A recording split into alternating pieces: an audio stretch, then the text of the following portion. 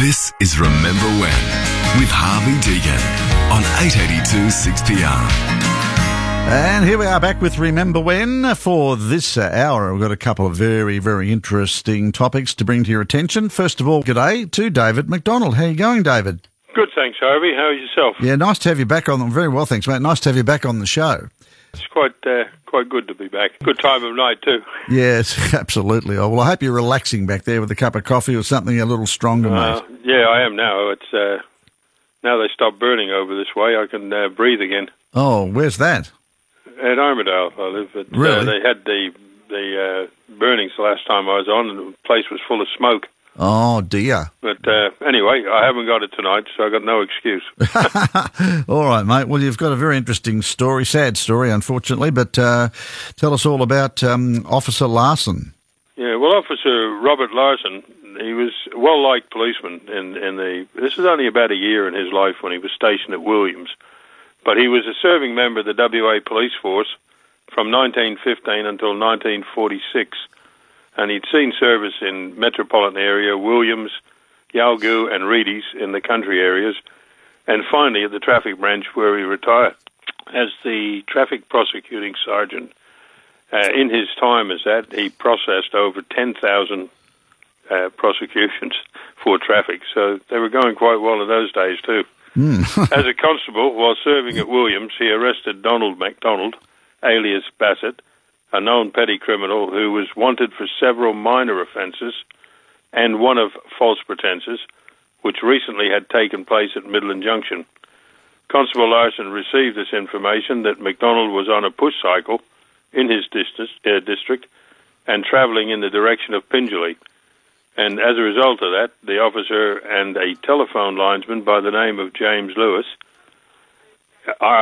Larson, he requested to accompany him, left Williams in Constable Larson's vehicle at 3:30 a.m. on June the 5th, 1927, and proceeded towards Pingelly. At Staunton Springs, they came across MacDonald, who was subsequently arrested on warrant, and as Lewis went to pick up the bicycle, MacDonald pulled out a revolver, pointed it at Larson and shouted, "I'll blow your brains out." Without any hesitation, Larson charged at him. However, a bullet hit him in the stomach area, and Larson still kept going and grapped with him and giving Lewis an opportunity to seize the gun. Now, although bleeding and weak from a shot, Larson was able to handcuff the offender and drive to a nearby farm where he enlisted the aid of a farm labourer to drive the vehicle to Pingelly, where he handed the offender over to Constable Ryan, and Larson was immediately assisted by the local doctor and taken to hospital, where he recovered, although it took 16 days in hospital and 2 months recuperating. Gee. As a direct result of his bravery, he was awarded the highest medal in the police force at that stage, was the King's Police Medal for Valour. And MacDonald was sentenced to life imprisonment and died in Fremantle Prison in 1944. But the story does not end here. On the 28th of February 1928, Constable Larson was again called upon to do his duty in conducting a search for a missing girl, and as a result, came across the dead, beaten, mutilated, nude body of Ivy Lewis, who had also been shot in the head with a shotgun. The scene was absolutely horrific, and according to the Truth newspaper, this King's medalist police officer broke down and wept like a child.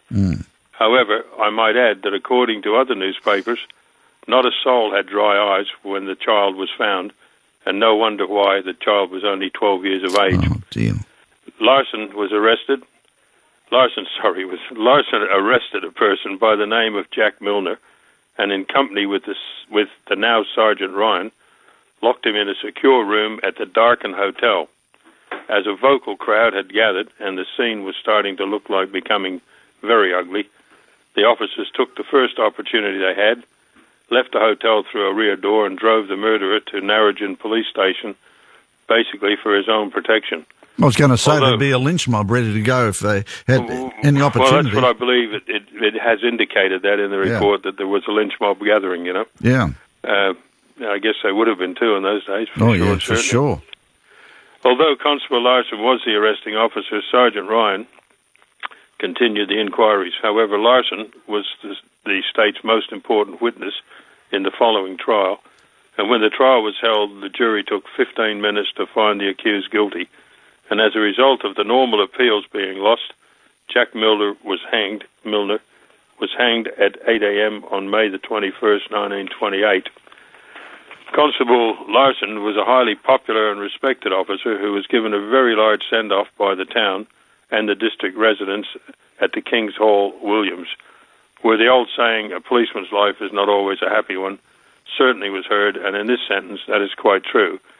Constable Larson only served 1 year and 1 month at Williams before he went back to Perth.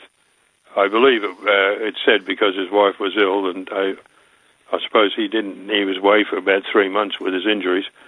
So the story behind this officer, in particular, the murder of Ivy Lewis, it's quite long, too long for the radio, and it's detailed very much. And I would suggest that if any of the listeners are interested in this story, particularly the one of Ivy Lewis, more information is available on Trove, and searching the names of Constable Larson, Ivy Lewis, Donald MacDonald, and Jack Milner will give you the full extent of the incidents. It's quite lengthy, and some of the things are not really suitable for putting over the air. Oh, dear. So it was a very horrific murder. There will be people who believe that the murderer got his just desserts at the end of a rope. There's no two ways about that. There is a lot of them believe that, for sure. Well, it wouldn't happen these days, of course, but we're not going to open up that debate, that's for sure. No, that's a big debate, that one. Yeah, and I imagine there's a fair bit on the Police Historical Society website too, David? Yeah, we've on our website, that's policewahistory.org. You just run it up. There's quite a few stories on there, which is of interest to a lot of people. I believe there's quite a few in reading it through the COVID-19, so I think we're going to try and update it shortly with more stories on that. It's what we're discussing anyway at the moment. Well, that's a great idea, and yeah, people have had a little bit more time on their mind and time on their hands, I should say, and I couldn't think of occupying their time in a better way, because it's a great website, and it gives us a terrific insight into policing through the ages. It does, and it also, a lot of these stories that I go through lately, looking at them, is the one I had intended to bring was the one of O'Connor, the youngest policeman killed in WA. He was only 18, which was going back in the 1840s. Sorry, I think it was about then anyway. I'd have to look it up again. I can't find a lot on him, actually. So I've got to go into State Records office and see what I can find there.